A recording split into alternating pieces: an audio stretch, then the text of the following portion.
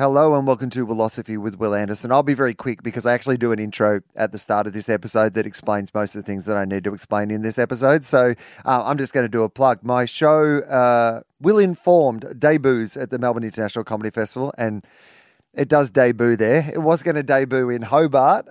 It turns out that it didn't debut in Hobart because I didn't have a show together in time, so I did my old show, Will Legal. I had not done my show, Will Legal, in Hobart before, so I'm hoping that most people who came along on the night saw it for the first time. I have been made aware that there was a couple of people who didn't see it for the first time, and we have privately corresponded with them and offered them their money back. But please don't take this as an open invitation if you were there to ask for your money back. That's all I would say, because I made a very rational adult decision that I thought that 550 people, there might be one or two who had already seen the show. I should show the other 548 people a good show as opposed to the burning pile of shit that my show is currently. Anyway, this is not a good ad. This is meant to be the ad for my comedy festival show. It's going to be the first time in about 20 years I've debuted a show at the Melbourne International Comedy Festival, and I am doing everything that I possibly can to make it an awesome experience for everyone who's going to come along. But it starts Wednesday the 27th. So if you want to come along and help me put the show together, if you want to come along in the first couple of nights and see some jokes that I'm imagining no one will ever see again, then the first couple of nights, cheap preview prices. This year, very much cheaper for a reason. I'm terrible at advertising. Anyway, this is a really good episode of the podcast. I hope that you very much enjoy my chat with Rosie. I'm in the studio with Rosie, but not the Rosie who's in this podcast. Anyway, this is a meta thing for people don't need to know this. I'm terrible at intros. I probably shouldn't just do intros. Like, I actually only did this intro because I was like, I should plug my show. And then I realized that this intro has made people less likely to go and see my show than it has made people actually want to go and see my show. Anyway, I'm going to put it at the start anyway, because a podcast needs an intro. And, you know, you guys need a window into how much I hate myself on a daily basis. Anyway, love you all. Thanks for listening to the podcast. Enjoy.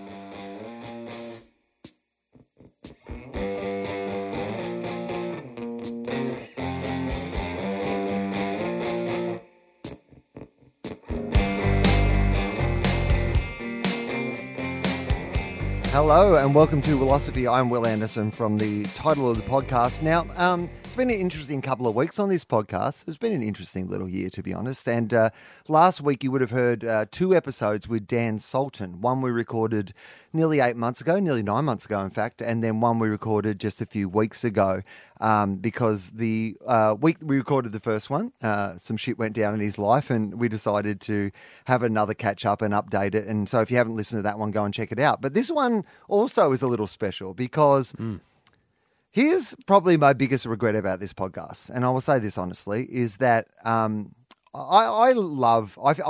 feel like it's a great honor because the only people I have on this podcast, because it's not a commercial operation, because I have no boss, because there's no sort of I never look at the numbers. I don't compare episodes to like this episode did better than this episode.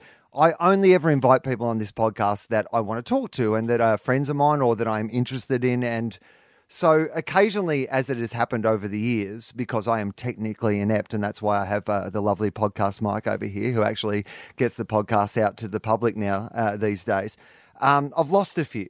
And that to me is the worst thing, because my friends or these people that I admire have given me their time and we've had this kind of cool moment, and then it gets lost and nobody else gets to hear it. In some ways, it's really special to me because you almost never get to have those conversations with your actual friends. And so essentially I've just conned someone into having a really deep and meaningful one-on-one conversation with me for an hour and a half and then never released it to the public, which is something that you don't get to do. So in some ways it's very special, but in some ways I always feel really disappointed by that. There's a Jason Byrne episode, a Kitty Flanagan episode, the original one I did with Ronnie Chang. And today I actually get to rewrite history, remake it, get a second go, because normally when I lose one, I feel completely embarrassed by the fact that I am inept and I never would ever approach the person to do another one because I feel like I've already put them through it and then it didn't come out. And then, so this week, this person who was a good friend of mine messaged me out of the blue and in a very in a very nice way, just dipped his toe into the water of like, hey, did that episode ever come out? Because I like to live in the world where no one cares that they actually made the podcast and they never noticed that it came out. But clearly I had been sprung. And so it gave me a wonderful opportunity to be able to say, hey, can you come and do it again? So this is how the podcast normally starts after that massive preamble. Guest, who are you? Adam Rosenbach's. Now, Adam Rosenbach's take two. It's nice to have you here. You know what? I doubted. My initial thought was I'd done a really bad job. And so I thought that you just didn't want to run it. And so, but now I do believe that when you gave me those other names, I was like, oh, no, you would have put those people out there at the very least. So, well, also, Adam, what you've got to realize is this is a free podcast. And as someone who also has a free podcast, you realize if you record it, you put it out. Yeah, absolutely. Yeah. There's no great high jump hurdle that we're putting our podcast content over. Hanging on to. And the other thing I thought as I was coming in here this afternoon and thinking about it during the week was that it is both times that we've recorded now, both times after I've nearly died. And so I hope we're not setting a pattern. Well, yeah, so last time we chatted was after we'd come back from Kelly and Limo's wedding. Yes. And I'd been... Fake wedding, it turns out. Yes. But since rectified. Yes, well, that's... Not in my eyes. So I had the incident, I'm an anaphylactic, and so I'd eaten some nuts at the post-wedding party. Wasn't really a party, it was just a few people having a drink, and I ruined that. And I got rushed to hospital in Bali, into the international hospital in Kuta, and was there overnight. And, you know, when you've eaten nuts and you're anaphylactic, it's not pleasant. Yeah, and when you die in Bali, most people aren't going to believe it was a peanut allergy. No, they're not. It was one of those things where you say you ruined the party, but really, you only ruined a small amount of the party. Without you, the rest of the party still went on. They were like, well, Rosie's dying. We can't do anything about that. I did walk past someone and said, I'm in trouble here. And he just like laughed and kept going into the party. My friend Johnny. And I was like, yeah, thanks for that, mate. So that wasn't pleasant. How did you read the news this week? Because it's always interesting to me because there'll be stuff in the newspaper about osteoarthritis, which I have, and it'll be about some wonder breakthrough or some injection or some stem cells thing. And then for the next 3 months, every time I run into someone who's half read that article, they'll suggest to me that I should be spending $50,000 on stem cells, in some lab that hasn't really been proven to work, right? Yeah. Is there a peanut cure? Yeah, there was a story this week that there may be an anaphylactic injection. That people want me gone. No one's telling me about it. You can't just keep it to yourself. Whatever you do, don't tell Rosie. You're like a TV celebrity in the 80s where they give them a newspaper and they've cut out the unpleasant letter to the green guy. Everyone's censoring stuff for me. My newspaper is redacted. Would you would that be something that would be helpful in your life if there was some sort of like injection or pill that you could take to prevent you from, like, would you love to be able to eat peanuts again, for example?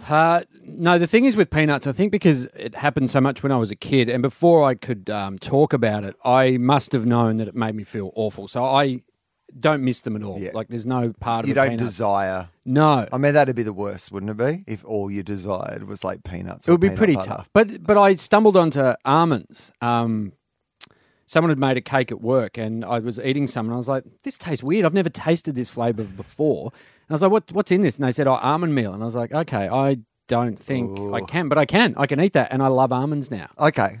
So perhaps, although I think peanuts, to me, the smell and the flavour just has too much of a connotation of really bad times. Yeah, well, so I'd never go back there. I mean, there must be a difference between almonds and peanuts as well, right? Like, I mean... Well, I don't know. Well, I think you do know. Oh, just through a process of the whole breathing thing? Yeah. Like, I mean, the fact that you haven't died when you had your almond cake, yeah. I would suggest that that's like taking, like a little bit of Molly at a music festival versus going, you know what, I'm going to try meth for the first time on this beach in Frankston. And I'll go hard. Yeah. How has that influenced your life, being someone who has to be vigilant about the fact that you could accidentally eat something that would kill you? Yeah, my issue is that I'm not vigilant enough. Like, I'm very casual about it, particularly in Australia. I've had to go to hospital a couple of times, and I think just because I don't think Bali was the closest I've ever come to death. Like, that was touch and go. Like, they were talking about tracheotomy at one point. Like, I was really struggling to breathe. And that, I think, was the time when I went, all right, this is full on. And before that, there'd been times where my throat will close over and I'll get puffy in the face. But by that time, I've gotten to hospital. Like, I've never been that far away. But if I was in a remote area, I think I'd be super vigilant and just be, super careful. Can you remember what it felt like on that night? Because, we joke about it, but the truth of it is that everybody was not in the headspace. They've been at a wedding in Bali. Everyone was hammered. At New Year's, right? Like, and then suddenly you're in an actual serious medical emergency. Can you remember, like, being aware of that and how you felt at the time? Were you calm about what was going on, or were you just suddenly going, I'm in a third world country and I'm having a possibly life-threatening thing happen to me and no one's really paying full attention to it? Well, because I left where I was because my girlfriend had gone back to the hotel room, and so I left where we were at. So I thought I didn't want to bother anyone because it was a wedding. I didn't want to ruin the wedding. And I can't even remember if I said to someone, I've eaten some nuts, I need to go. And so I went back to the hotel and Steph was there and she'd ordered, some room service. Peanut butter sandwiches. Yeah. She didn't think I was... a bowl full of peanuts. Because she went back early. She was like, oh, I'm just going to take it easy. You keep partying, Limo's your mate. Yeah. And then I got there and she's like, oh, great, you're back. This is awesome. We can just sort of hang out and enjoy the rest of the night. And I said, I've eaten some peanuts. And so I had 2 EpiPens on me.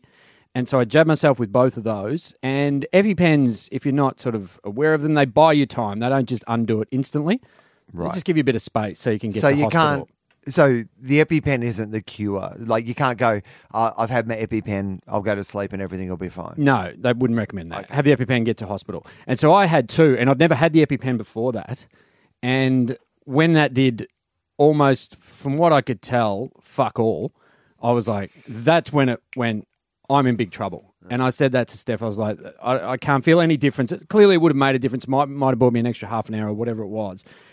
And so that's when I was like, we've got to get to the hospital now. And so she rang down to the front desk and said, can you call an ambulance? And they said, it's going to be 45 minutes for an ambulance. And I said, I do not have 45 minutes. And so we went down. So by this stage, I couldn't swallow anymore. So I kind of was helped down to a cab who drove us like a madman. Like it was like out of a chase scene in an action thriller. Like this cab driver was driving insanely and Steph was really upset. And then I think they must have rung ahead to the hospital because I remember people coming out to meet me. And then I'm very vague after that. Okay. So that's what I was interested in was when you were on the way there, though, were you still... That's when I thought, I'm in massive trouble here. I can't swallow at all and I'm really struggling to breathe. What...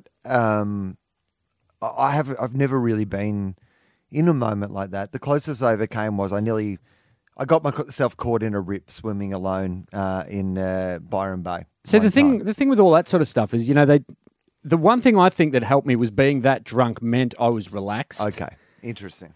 Whereas if I was alert and I probably would have started to panic and think about all the consequences, where I was so drunk that I was just kind of like, I'm in a bad way, but there's nothing I can do about it, and wasn't even thinking like that. But caught in a rip, they tell you, relax and just go out to the back, let it take you out, and then swim back. It's like, who the fuck is relaxing? Great balance for the podcast, by the way, because Dan Sultan last week told a really terrible story about alcohol, so now it's good to have a positive one. Just yeah, exactly. Interest of balance. Yeah. How much of a panic did you go into? Well, so this is it. I didn't think... Initially, I went into a big panic because I'd already been for a run. This is like a decade ago. Yep. Back when I could run. Yep. And I'd already been for a run, maybe 5 kilometres in the sand. Yeah, and right. I was going to have like a swim, go out, have a bit of a swim and then run back. And so I was tired enough. I wasn't buggered. I still was, but I was... You're fatigued. I was fatigued. Yeah. And I just did not see the rip, and then suddenly I was in the rip. I just was distracted or whatever. Can you pick them, can you? From the beach, you can normally see if something looks like a rip, and I would say that normally I'm overcautious. Yep. You're not meant to swim by yourself in the ocean, but if I do it all the time, and most of the time I'll go, well, I'll be overcautious about where I swim. I won't go into anything that looks dangerous. Yep. But you know what it was? I love... just laying in the ocean. Yeah. Like I'm one of those people who just by myself, I've been for a run. So you're a Dead Sea fan. Yeah. Yeah. Exactly. Yeah, great. Right? Yeah, exactly. And I just must have floated into a rip. And it took me a little while to realize, I was like, I'm having a bit of trouble getting in. And then I really was like, oh, hang on. Like the water was rushing. Back past you. Yeah, but under. Yes, okay, So, yeah. like on the top, it still didn't look terrible. Yeah. But there was just this massive undercurrent that was being sucked out. And I suddenly realized, I was like, I might be in a bit of trouble here. And I mean, obviously, spoiler alert, got through it. But Were there people on the beach? no one. So it would have been one of those Yeah. things where I just went Yeah. for a run one morning. And It was then 3 just a.m. Disappeared. Yeah.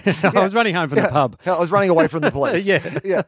No, but it was like it was probably like 9 or 10 o'clock on a Sunday morning or something like that. So there was just no one around, And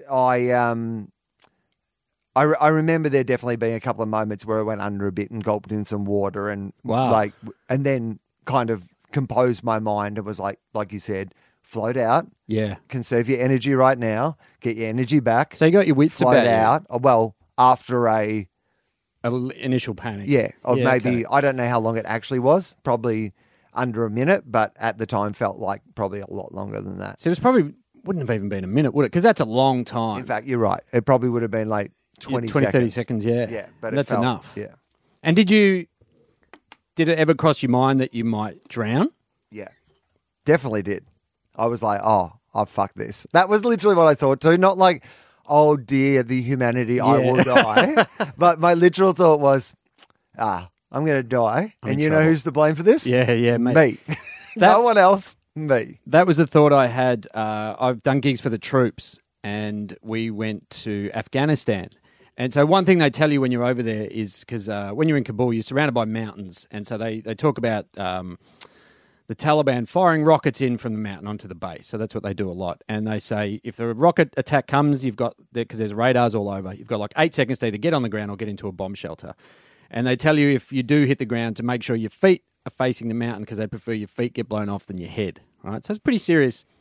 Very good logic. Yeah, I mean, it makes sense. You can replace feet. Yeah. So we'd done a gig one night and Opens up some new material. yeah, it does. So I was standing at the back watching. I'd already done my spot, and I was watching a band up there, and everyone started like the music cut out, and I thought it must be an electricity thing. We're in Afghanistan. I'm sure it just drops out all the time. And then everyone started screaming rocket attack, and I thought maybe for our sake they said that everyone got on the ground, like it was just to trying to spook the civilians or just to make sure we're overly safe or cautious, and everyone hit the deck, like SAS, the works, went to ground.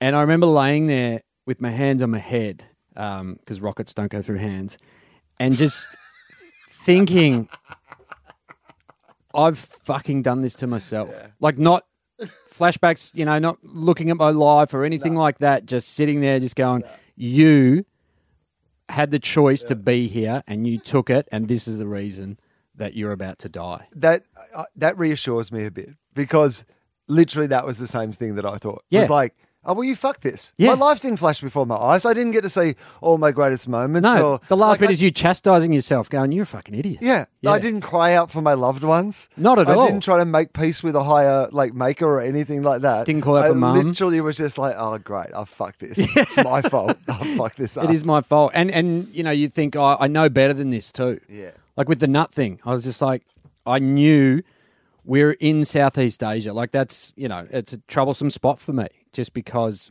they cook with so much of it. And I stupidly ate one.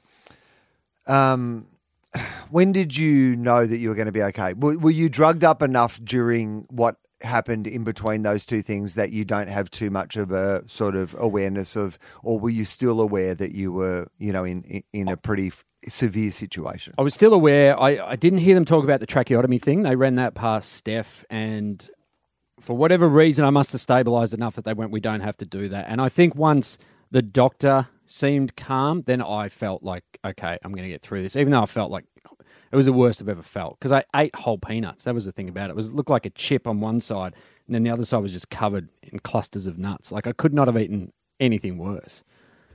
I mean, it's just a great thing to serve anaphylactics in the dark, isn't it? Like a surprise peanut chip. Well, yeah, I got to learn peanut braille. Yeah. Or nut braille. So that was the last time that I was on that I nearly died. And then recently you've nearly died as well, though. Well, yeah, last year. So, basically I got golden staph. which is the best kind of staph. yeah, like everyone knows, like you've heard of it, but you may not know about it, but you know it's shit. I would suggest that no one really knows what it is. It's No. one of those things you hear about, and you've heard, like Legionnaire's disease. Yeah. I don't really know what it is. Yeah, I know it's no good. I'm a meningococcal. You don't want it. Yeah. Yeah, definitely don't want Legionnaire's, meningococcal, or golden staph. No, not at the Not same really time. sure what either of them are. No, but well, I know a lot about it now, but I thought I'd hurt myself at the gym. So I'd done this sort of PT session, and we'd done 110 burpees during that session, right? So that It's hurts. too many. Yeah, the last 95 will get you. Yeah. And so I thought I'd hurt. So it was like mid-back, I started getting this pain. And I thought, obviously, from overexertion, there's a lot of flex going through your back. And I went to the osteo, and she was like, you've sprained your back. And I was like, makes sense to me. Yep. So that was on a Wednesday. And you know, well, you would know this about like back pain. The best thing to always do is consult a non-qualified medical practitioner. Well, yeah. And you know, like when you go to your chemist and you're talking to the chemist, and usually you don't listen to anything. They say, I don't have those with alcohol. You're like, fuck off, mate. Whatever, You're mate. not a doctor. You don't tell me what to do. Yeah, and then when you need him, you're like, come on, mate, you're almost a Yeah, doctor. exactly. You studied a bit harder. What do you reckon? We would have been okay. I've got this brain behind my eye. I've got this like pain behind my eye. What is that? Have you got a pill for that? Yeah, is that there I can get over the counter? Is there a swish? Yeah. Is there a mouthwash I can take? Yeah, I can smell toast at all times. Is that something you guys can? So by the Sunday, so I had to do a gig on the Friday night and the Saturday night. And the Friday night, I was in a lot of pain, like a lot of back pain. And it just wasn't getting better. I went to the osteo twice, and they were like, oh, that's weird that you haven't improved.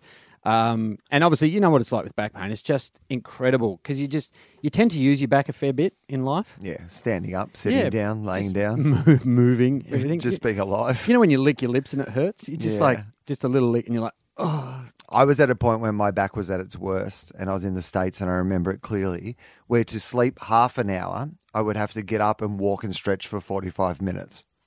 So during the night, like Wake with pain. Wake with pain, Yeah. and the capacity to stretch my back out, it would take 45 minutes. Then I could get another 30 minutes sleep. Then I would have to get up for another 45 minutes, walk and stretch in this apartment, then to get another 30 minutes. It was like driving me insane. Yeah, I can see how. Like a comic at a show offered me some expired Vicodin, and I said, yes, sir. Absolutely. I will absolutely have that. I need 45 minutes sleep. I mean, I understand it so much when I see those people who overdose or get addicted to prescription drugs, Yeah. because when you hurt your back or around that area, the pain can just be so debilitating to the rest of your life that you are willing to try anything. Well, yeah, because you're incapacitated, like totally. So Friday night I did a gig, and it is amazing. They talk about, Dr. Footlights, how you've got the adrenaline rush when you get on stage, and I was fine. Yeah. Like I was actually okay and felt okay afterwards, and then was really sore that Friday night. Then laughter is indeed the best medicine, Adam. It really fucking helps for a little while. Yeah. As long as you could just do a gig every minute constantly. of the day. Yeah. So then I got to the Saturday, had to do a gig again, and this time I was like in debilitating pain, like was just thinking this is just not getting better, but still hadn't put anything together. But on that Saturday night after I'd done that gig, I came home and I had the shakes and I started getting all hot and cold. I'm like, fuck, I'm getting the flu as well. Like I'm having a really bad run here.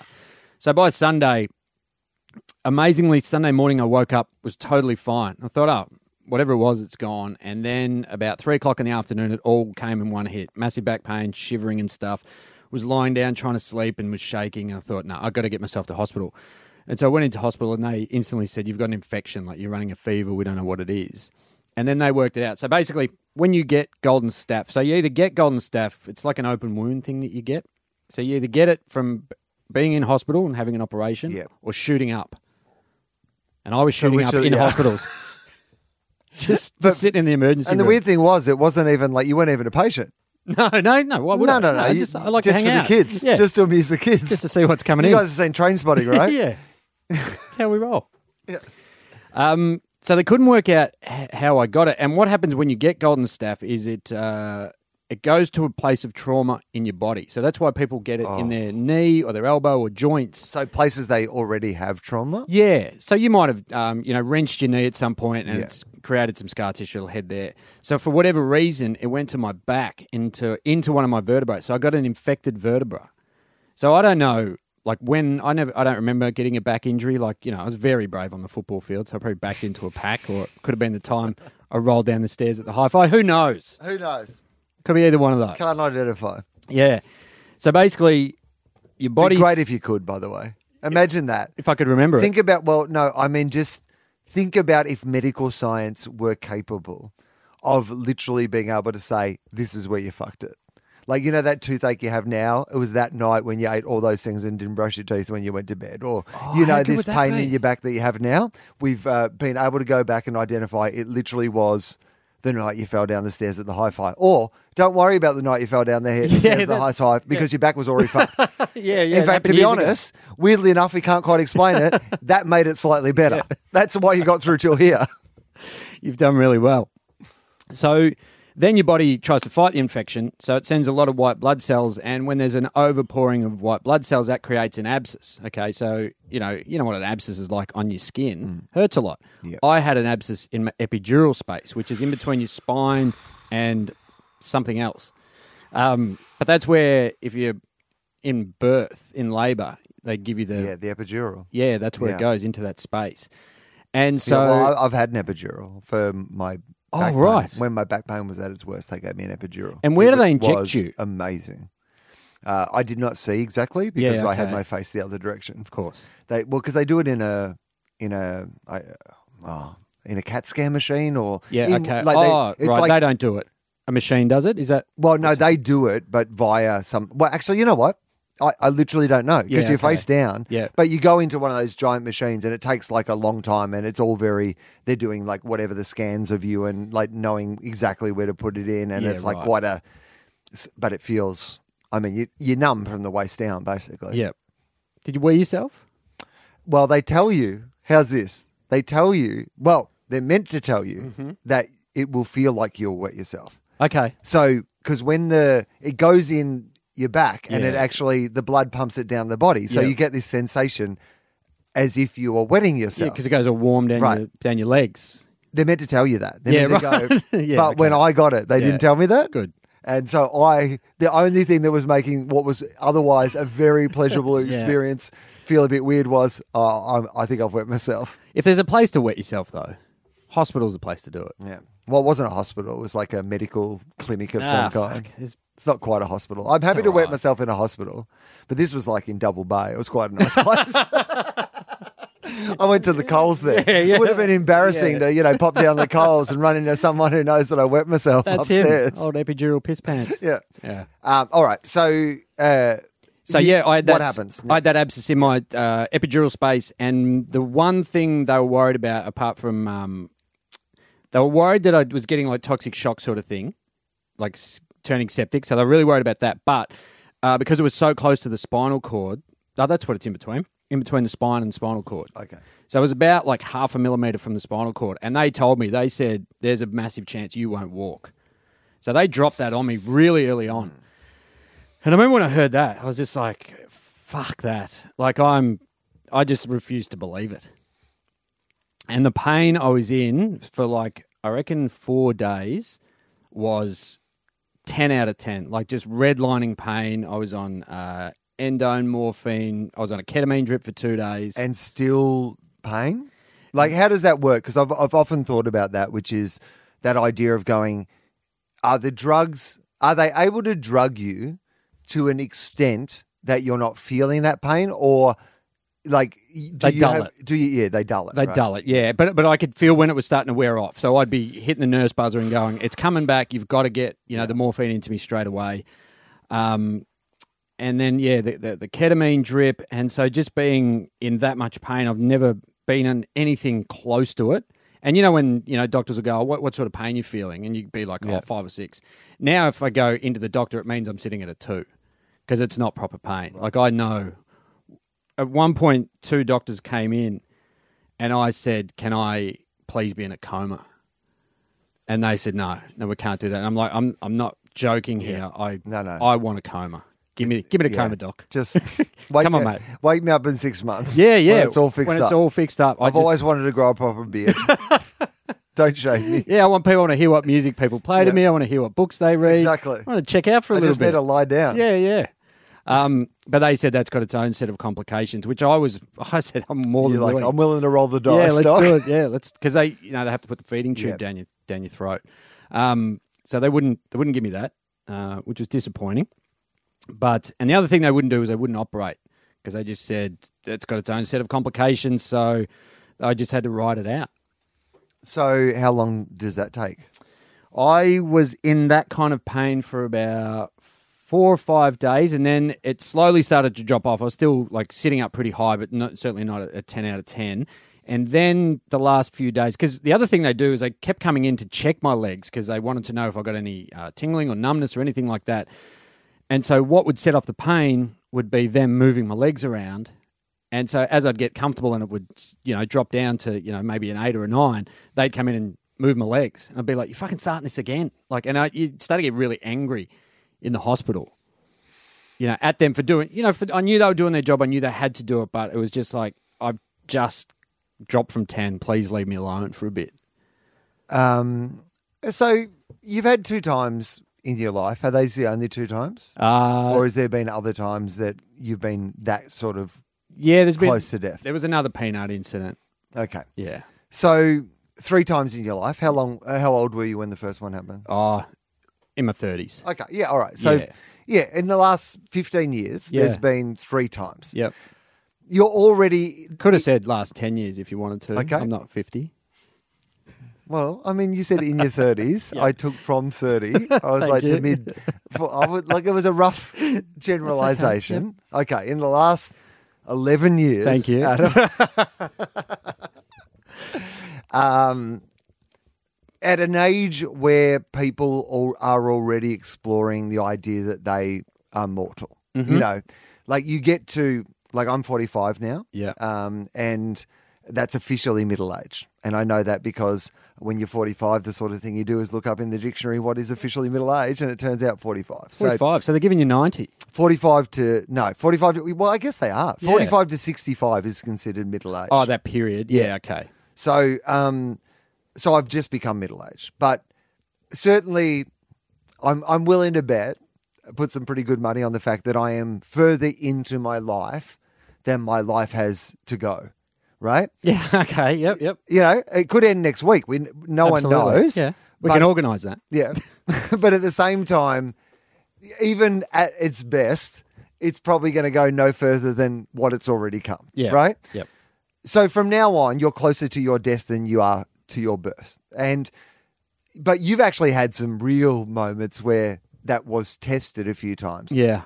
I normally ask at the end of the podcast, do you think about death? But it feels to me like I should ask it now because as someone who's got skirted a little close to death a few times, is death and the presence of death in your life change the way that you live your life at all? The one thing that happened after I came out of hospital, probably not from the Bali incident, because I reckon I was just... I was out of it really quickly, and just because I was drunk too, and it sort of like was a quick spike and then was over. So if it's a little bit slower than this, but if you almost stepped in front of a bus and you went, fuck, that was close, but you don't think of it in the greater scene. Yeah, you don't remember it as like, I almost died. But, but it could have. Technically, you almost died. Yeah, absolutely. Yeah. But with the hospital one was 8 days of sitting there going, you came close to, you looked over the edge. What I got out of that was just I was so much more relaxed when I got out of hospital. Just did not because I could be short fused occasionally. When you're in traffic and you just get really pissed off with people, and nothing bothered me. You'd be at the supermarket with the self-service checkout, the little red light would go off. I'd be like, that's fine. I got time to kill. I don't have to be anywhere. There's no rush. So there's just, I think I've kind of found that no sense of urgency, just to back off and start to enjoy things a little bit more. Whereas before, to be like, yep, that's done. What's next? Come on. This has got to happen. And now it just seems, hopefully, that I'm still trying to stay with it, because it was about 6 or 7 months ago now, but just to pull back and just enjoy things for what they are. People talk about living in the now, but just, I've never been able to do that. It's always been what's next, tick that off, move on. Look at the next project. Why aren't you doing this? Always look at the stuff that I'm not doing rather than the things that I am. So I always ask on the podcast, do you have a philosophy? And it feels like, we've come to a pretty natural point to ask that question. Do you have one? Or has your perspective changed in that area since what has happened? Like, what do you think your attitude to life is now? I mean, my attitude to life is to be a lot more grateful for the things that are going on, which I just don't think I had, because I'd always be looking in the other lane, seeing what other people were doing, and just be like, oh, why did that person get that job and stuff? And now you just take stock and just go, yeah, your life's pretty good, and especially when you've got it. And the idea that I could have been wheelchair bound was millimeters away from that happening. And to just go, I should be very grateful for the life that I kind of have now, and just to be patient. I don't think I'm trying not to force things as much, and I have to catch myself, because it's been ingrained for so long, for at least 30 to 45 years, to catch myself and just to go, no, enjoy what's around you and what you've got, and just to accept what I've got at the moment isn't as bad as sometimes I think it is. It's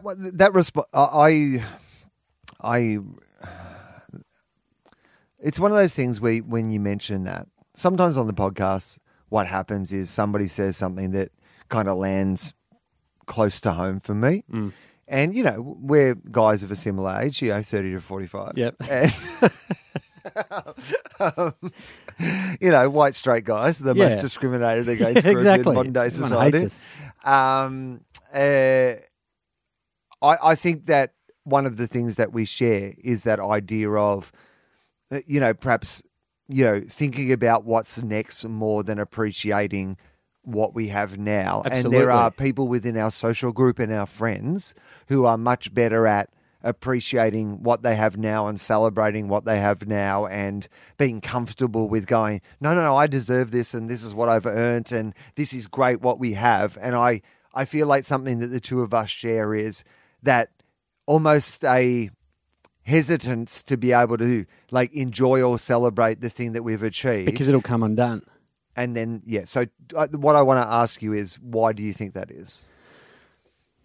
I think because I've seen how fleeting things can be. So, I think what you were saying there is the drive that we had got us to a certain point, and it was really healthy, and it was good because, it got us into stand-up and made us, work hard and stuff, but then we didn't appreciate anything that we got. And now I just feel like it's time to just enjoy it, because I guess I kind of thought, are there going to be any periods where I sit back and actually look at things and go, yeah, that was a good job, or that was a good show, or I did really well on that. Whereas, if I kept living the life I did, it would just be all like, that wasn't that great, or just be disappointed in everything I did.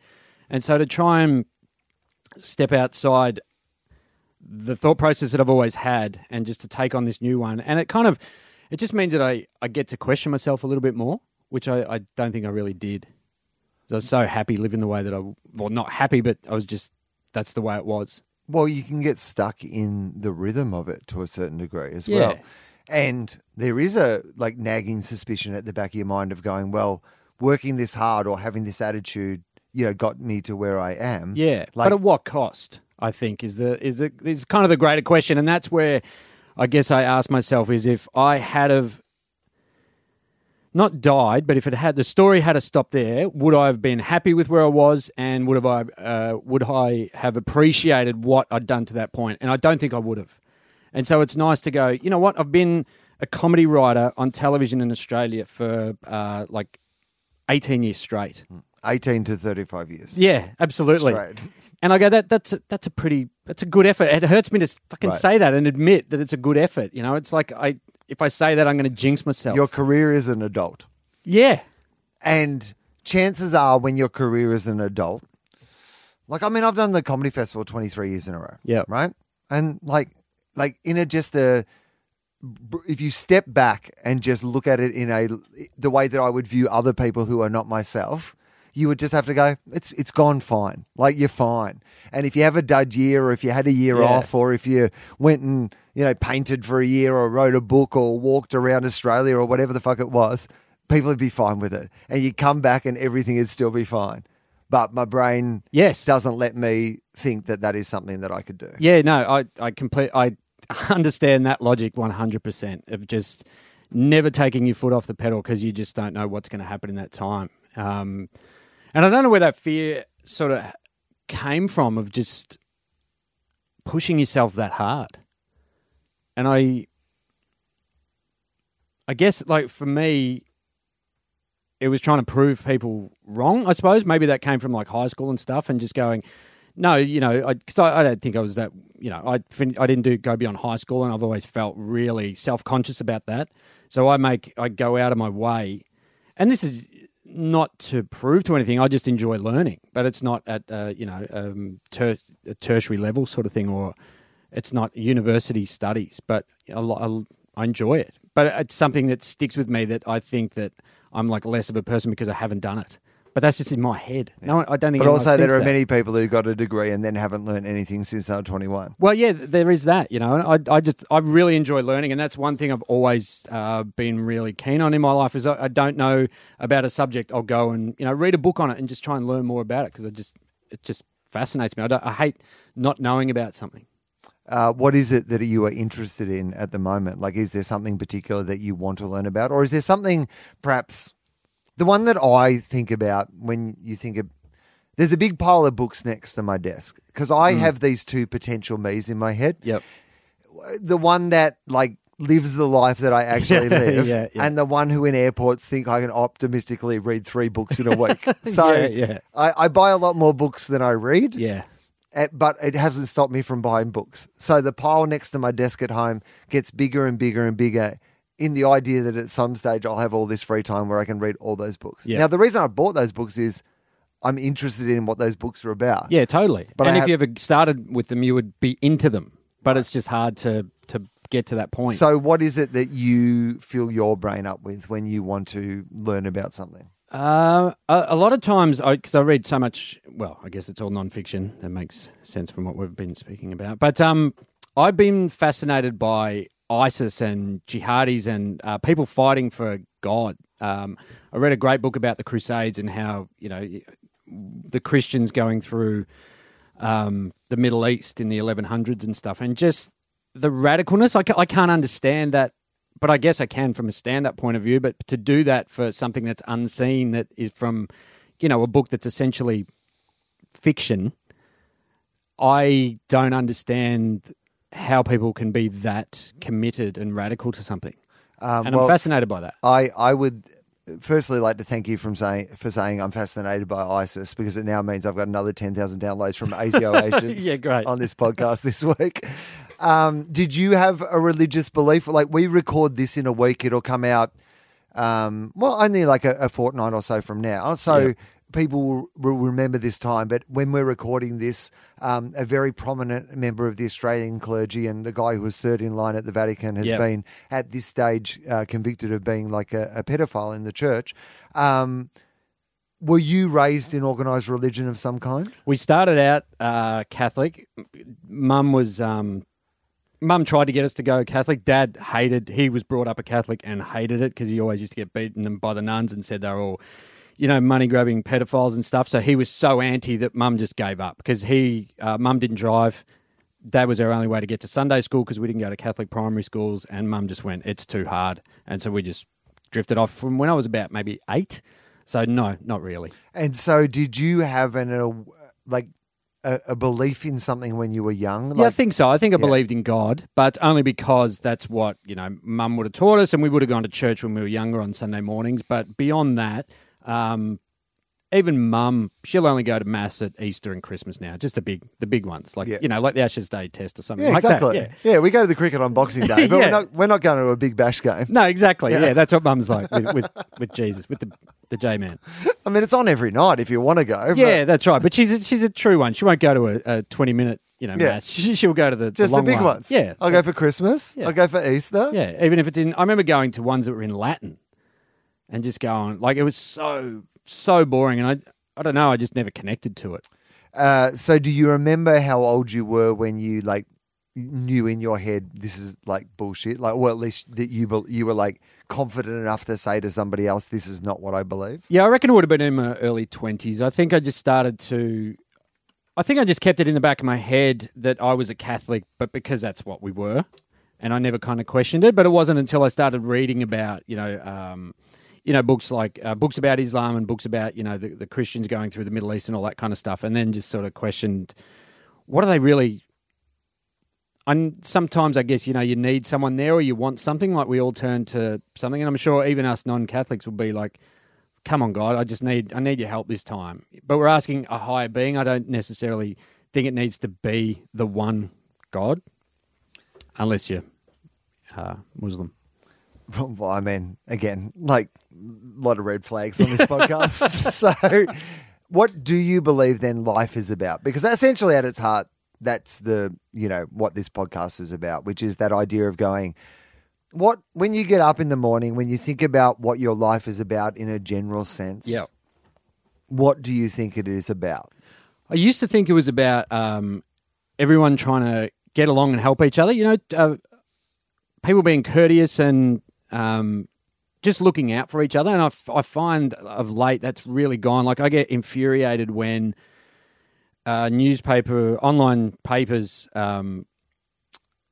put like there'll be a story about you, for example, and they'll be like, they'll put people's tweets up about you, and I go, you are quoting people at the pub.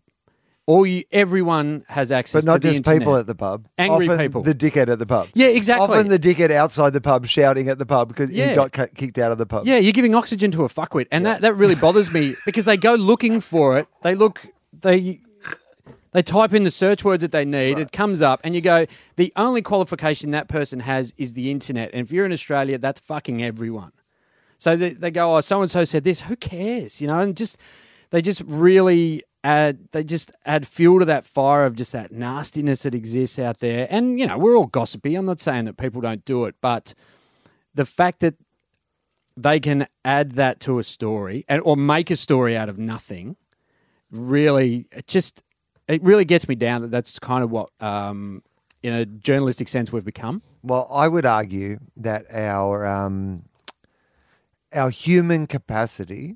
So, in the same way as we crave sugar, and so if you feed people mostly sugar, eventually they get a higher tolerance to sugar and want more sugar, right? But you can live without sugar. Yep. But sugar is something that in our brains, the way our body responds to these sort of things is because we evolved as human beings and sugar was a good burst of nutrition or whatever. And, so our brain works like that.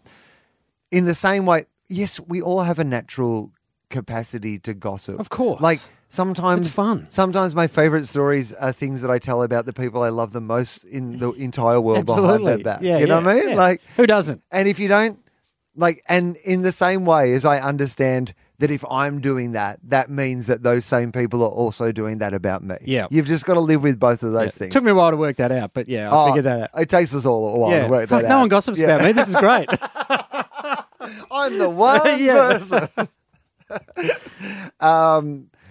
So and when you learn to accept that, like, it's a much better place to be in your life. The idea that sometimes the people who say the meanest things about you are the people who actually love you the most.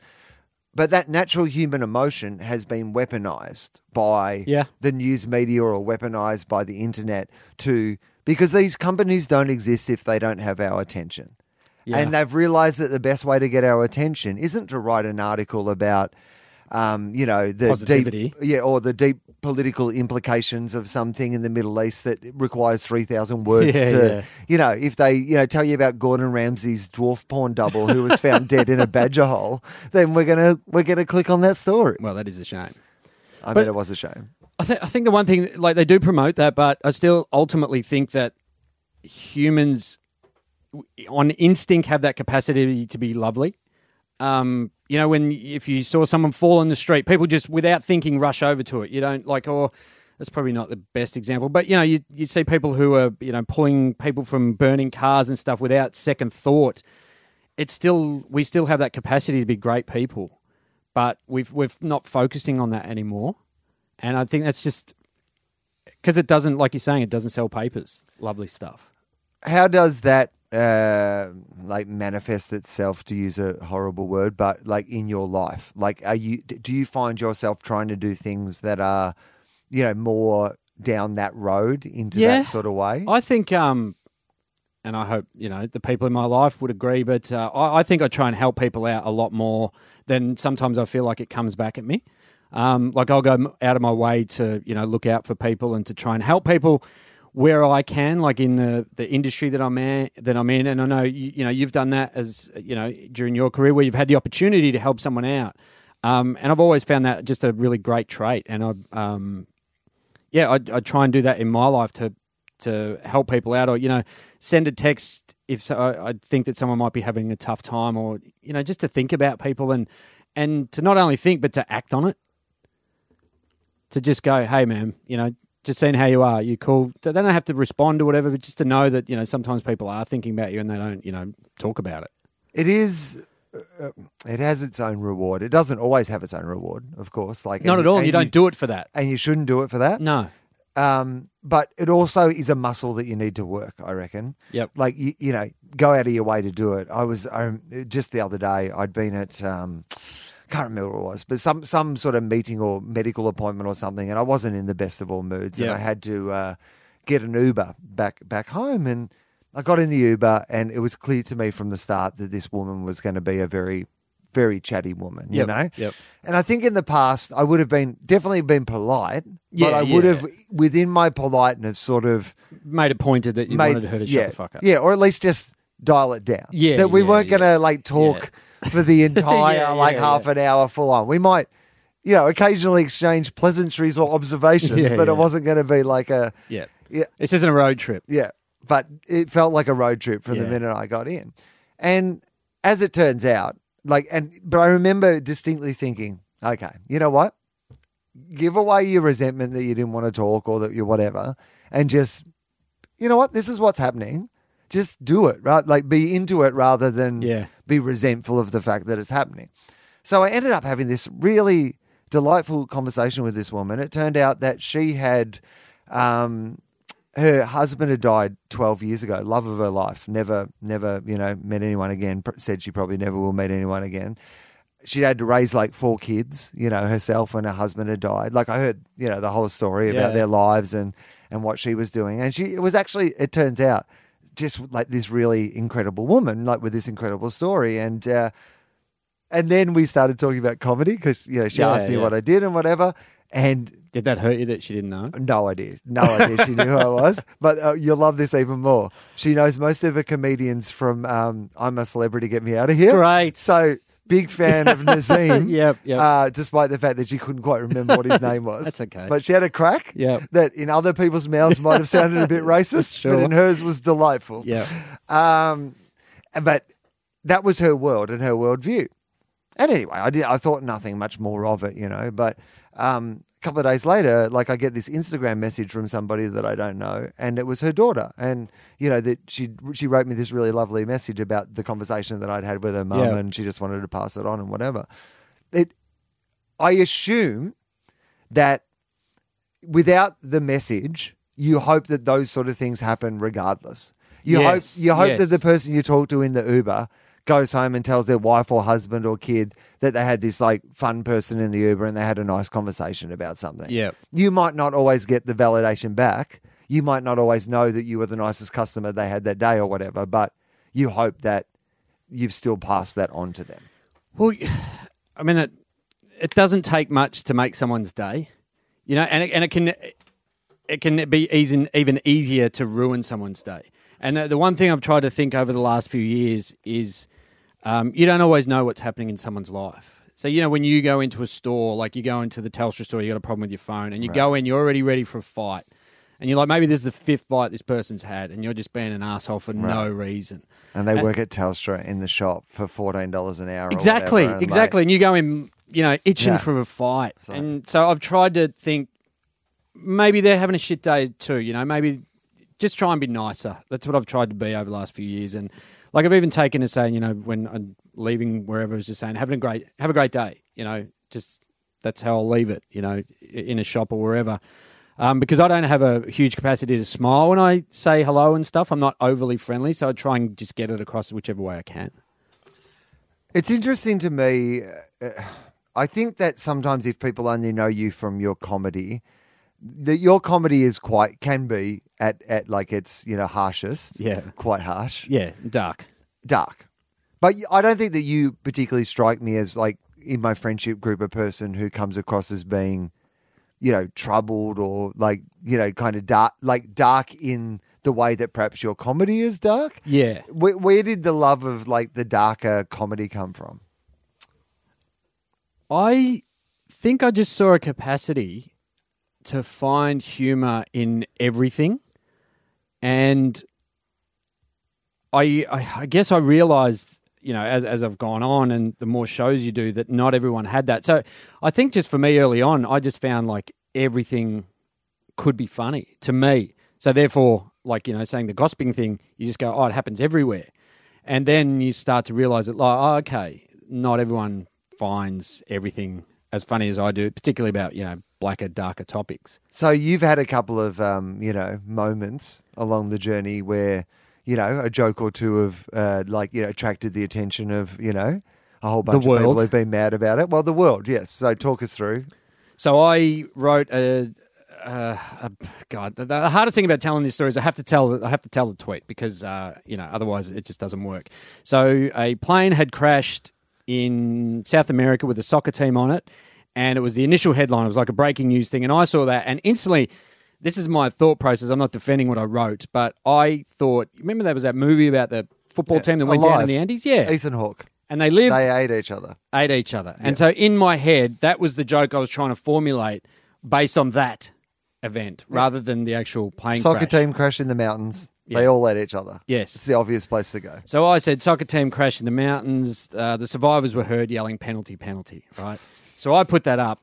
And about half an hour later, it was getting a lot more action than I'd gotten for a lot of tweets. And I thought, okay. And then I started looking at some of them, and there were some very angry people. And I thought, fuck, I've got to pull this down. But that didn't matter. By then, people have screenshotted it. And then the pylon started. So this was on a Tuesday night in Melbourne. And then it rolled around the world as time zones woke up. I got hate from you could pick where people were waking up for times. And I basically shut down my Facebook, shut down my Instagram, kept my Twitter open so that they had somewhere to have a go at me. But, this is where I know that there's a lot of hate out there because, people posted my phone number, they posted my address. They were like, they'd say stuff like, if you've got nothing to do, get into this bloke. This is what he said. And they'd share it around, which I was talking to Tom Gleeson about it, and he said it was really weird in that you're so disgusted by it, yet you show everyone. It's like if you were so disgusted, you would not show it. Yeah. You'd be like, this guy's a fucking idiot. Don't give him anything. Oh, millions more people are finding out about it. The best way, if they were so disgusted, the best way to be disgusted about it was to let it hang like any of your other tweets that 200 people saw. Just give it nothing. And then just move on. So the pylon was incredible and just the hatred. And when it happens to you, you are the center of the universe. So I felt like the whole world was looking at me like I would be in the street. Talk me through, like in time, like from when you wrote the tweet to how you gradually... like it unfolded and how you felt. And can you remember that? Can you remember that moment where you go, well, a lot of people are looking at this. Yeah. And I remember, so I wrote an apology straight away. As soon as I realized that people were starting to hate it, I was like, pull it down. Because it was someone, I can't even remember who it was. It was a sports journal that just went no. And I was like, oh, okay, I've overstepped the line here and I hadn't seen it. Pulled it down, wrote an apology, and then it doesn't matter. And they're like, oh, this fucking idiot tried to apologize. And then the tweets really started to come in thick and fast. And that's when I started to get the shakes. And I told my girlfriend at the time, Steph, about it. She's been through a lot with me. And we were trying to work out just a path for me to go down. Like, what do we do? How do we weather this storm? And so she said, shut down all your social media. And I said, I'll keep Twitter open because you're just going to need it. Otherwise, I'll find some way else to get at me. Well, the other thing is, it must be a bit of a surprise at that point because I am now at a point in my career where enough of those style of things have happened. Yep. occasionally I say or do something that ends up being a thing. Yeah. And it doesn't make any of those things easier, but you're like, okay, I guess this is part of the cost of doing business as me. This is the process. But for you, that wasn't really necessarily like you are a very well-established comedian and like a very good and established comedy writer, but not necessarily the sort of person that it wasn't like, Neil Patrick Harris has sent out some bad taste tweet or whatever. Yeah. Like people have, really gone out of their way to not like what you've written down here. It was weird feeling so hated. Yeah. So concentrate, and like I was saying before, it feels like you are the center of the universe. So I felt that everyone was talking about it because to me, they all were because that's all I saw coming in. The Facebook messages were piling up, and I was getting friends to clear them, just going get it out of my inbox. I didn't, and then because it was a Brazilian soccer team. All this stuff started coming in from South America, and they really piled on. And I learned a lot of Portuguese. And so it lasted, like I was on The View. They talked about it on The View. Are you serious? Yeah, because it was like one of those things, look at what this comedian said, and then they'd discuss it.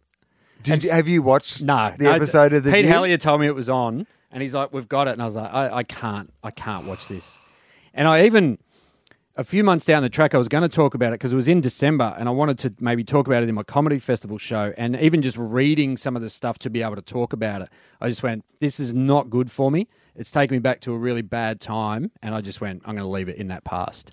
It's where it belongs, and and I still feel horrible that that's what came of it. I didn't mean it in that way, but I went too quick, and I completely, I honestly completely fucked it. Oh, you made a bad joke, but you make a lot of jokes, and occasionally you're going to make a bad one. The one thing Don Bradman made a duck in his final innings. You know what I mean? Like, no one, hits 100 every time, and sometimes when you walk on a tightrope, and the other thing about that is that you were apologetic. Like, yes. I can understand the mob coming after someone who was like, no, I stand by this, and this is exactly, but you were like, no, you know what, I got this wrong. Yeah, I'm sorry. I tried something. Yeah. And then I went over the line a little bit on this one. But see, then they're not looking at your Twitter feed. They're just looking at the photo that they've been sent, the screenshot. The only thing that I was slightly felt better about is I knew it wasn't racist or sexist. Yeah. So that kind of wasn't like you go, oh, you're fucking... Like it was...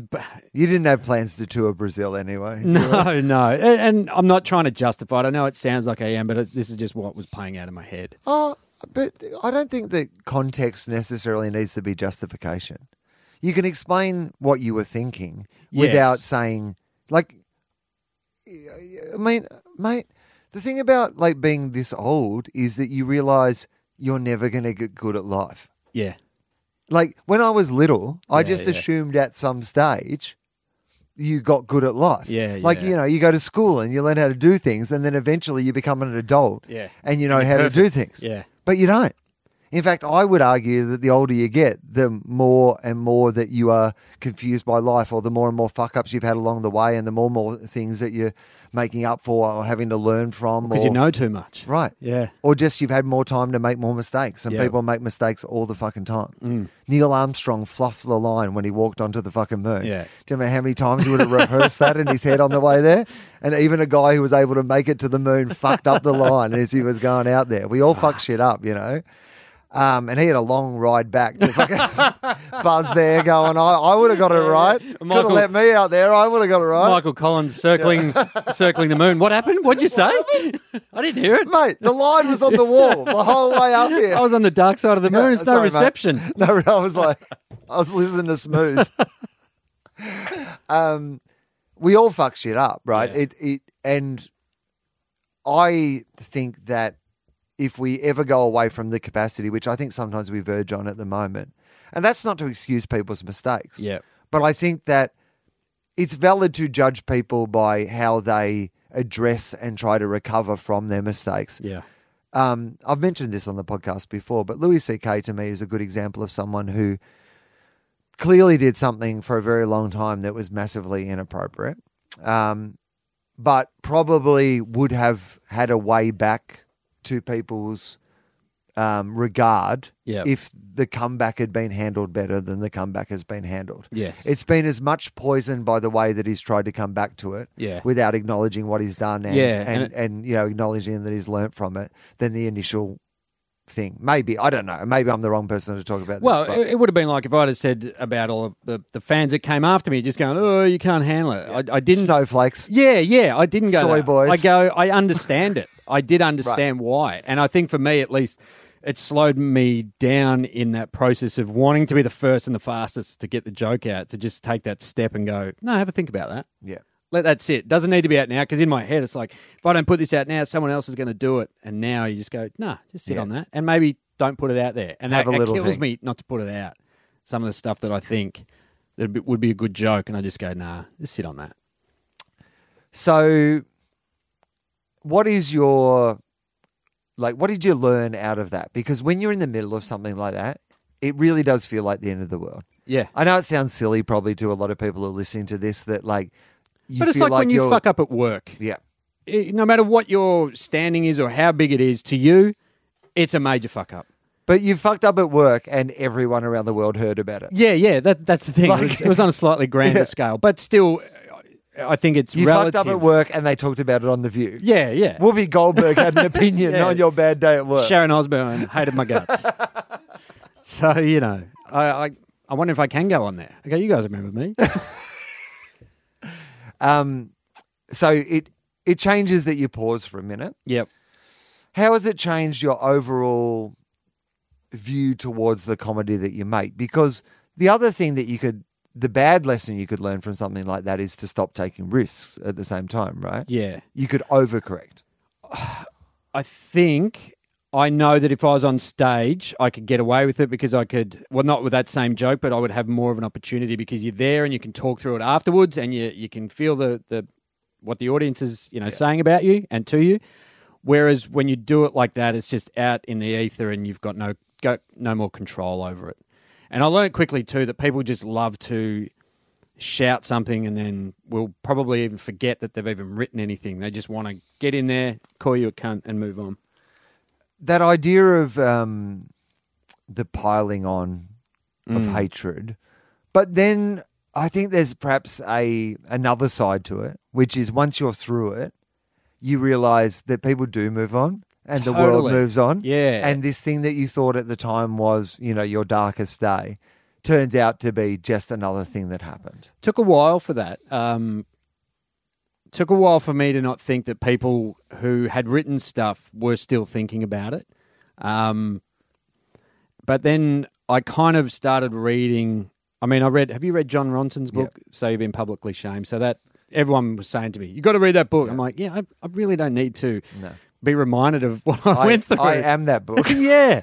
Yeah. But I did eventually read it. Oh, you've got rickets? You should read I Can Jump Puddles. It's great. You'll love it.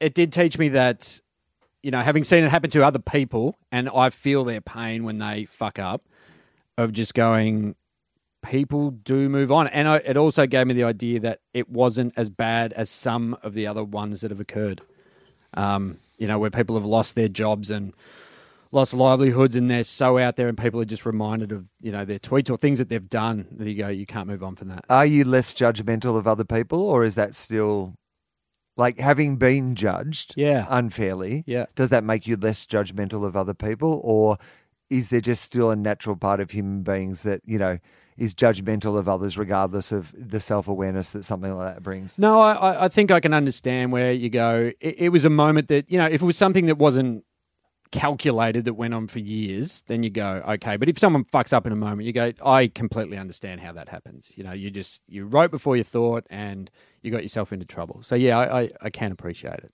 I don't condone it. But you appreciate Yes. it. Yeah, exactly.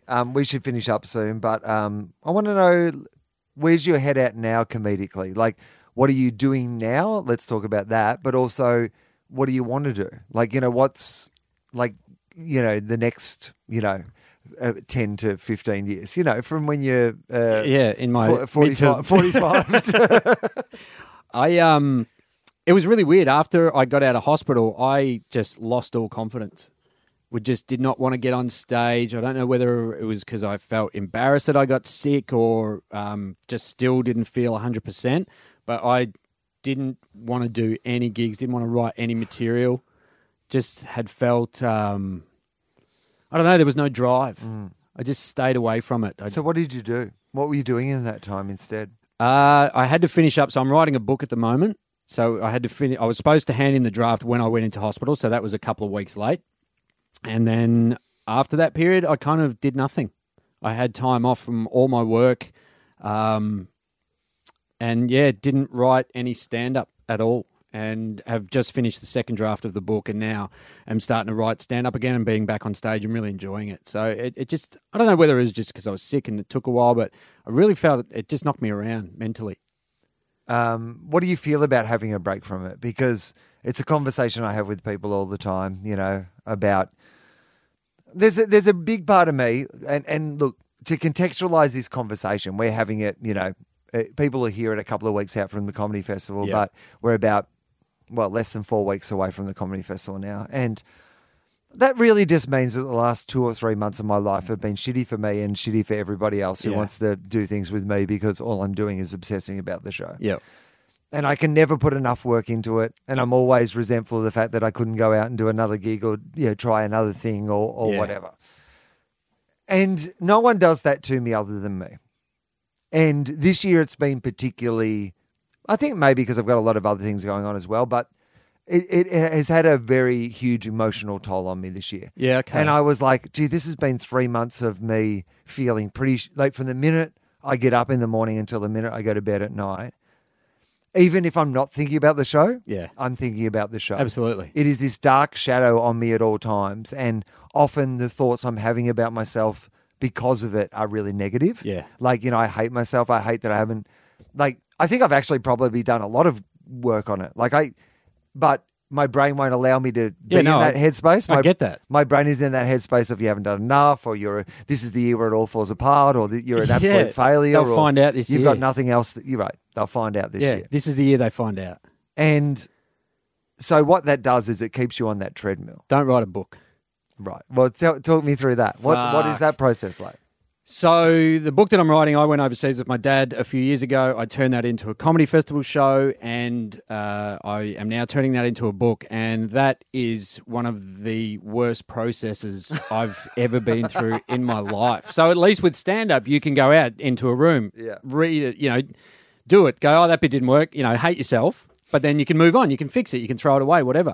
This is 70,000 words, and someone's read like a chapter or two here and there, and you are so close to it that you can't see it for what it is, that you've read the jokes like 50 times and you just go, well, I think it's funny, but I can't tell anymore. And then you're adding stuff and you go, this is just fluff. This is shit. There's no depth to it. My God, you think stand-up brings out the worst. Just, it was incredible. And to get yourself to do it was the discipline it took. It took the most discipline I've ever had in myself to be able to write each day, because I would set myself a word target, be like 1,000 words today. And no matter how long that took me, that could take me 2 hours, that could take me 8 or 10. But I'd be like, you've got to fucking do it. And I'd get myself out of the house. I couldn't be at home because my house was so clean when I was trying to write the book, because I'd be like, geez, that sock drawer sounds muddled. I should tidy that shit up. Sounds muddled. I can't write with a muddly sounding sock drawer. No. So I'd go to the library and be like, there's no real distractions here. At least I'm out of the house. And so I got the first draft back and they were like, there's a few holes in it. And I was aware of that. And they said, we need a bit more depth in this one. It's the second draft they have now, and I'll get that back in about 3 or 4 weeks.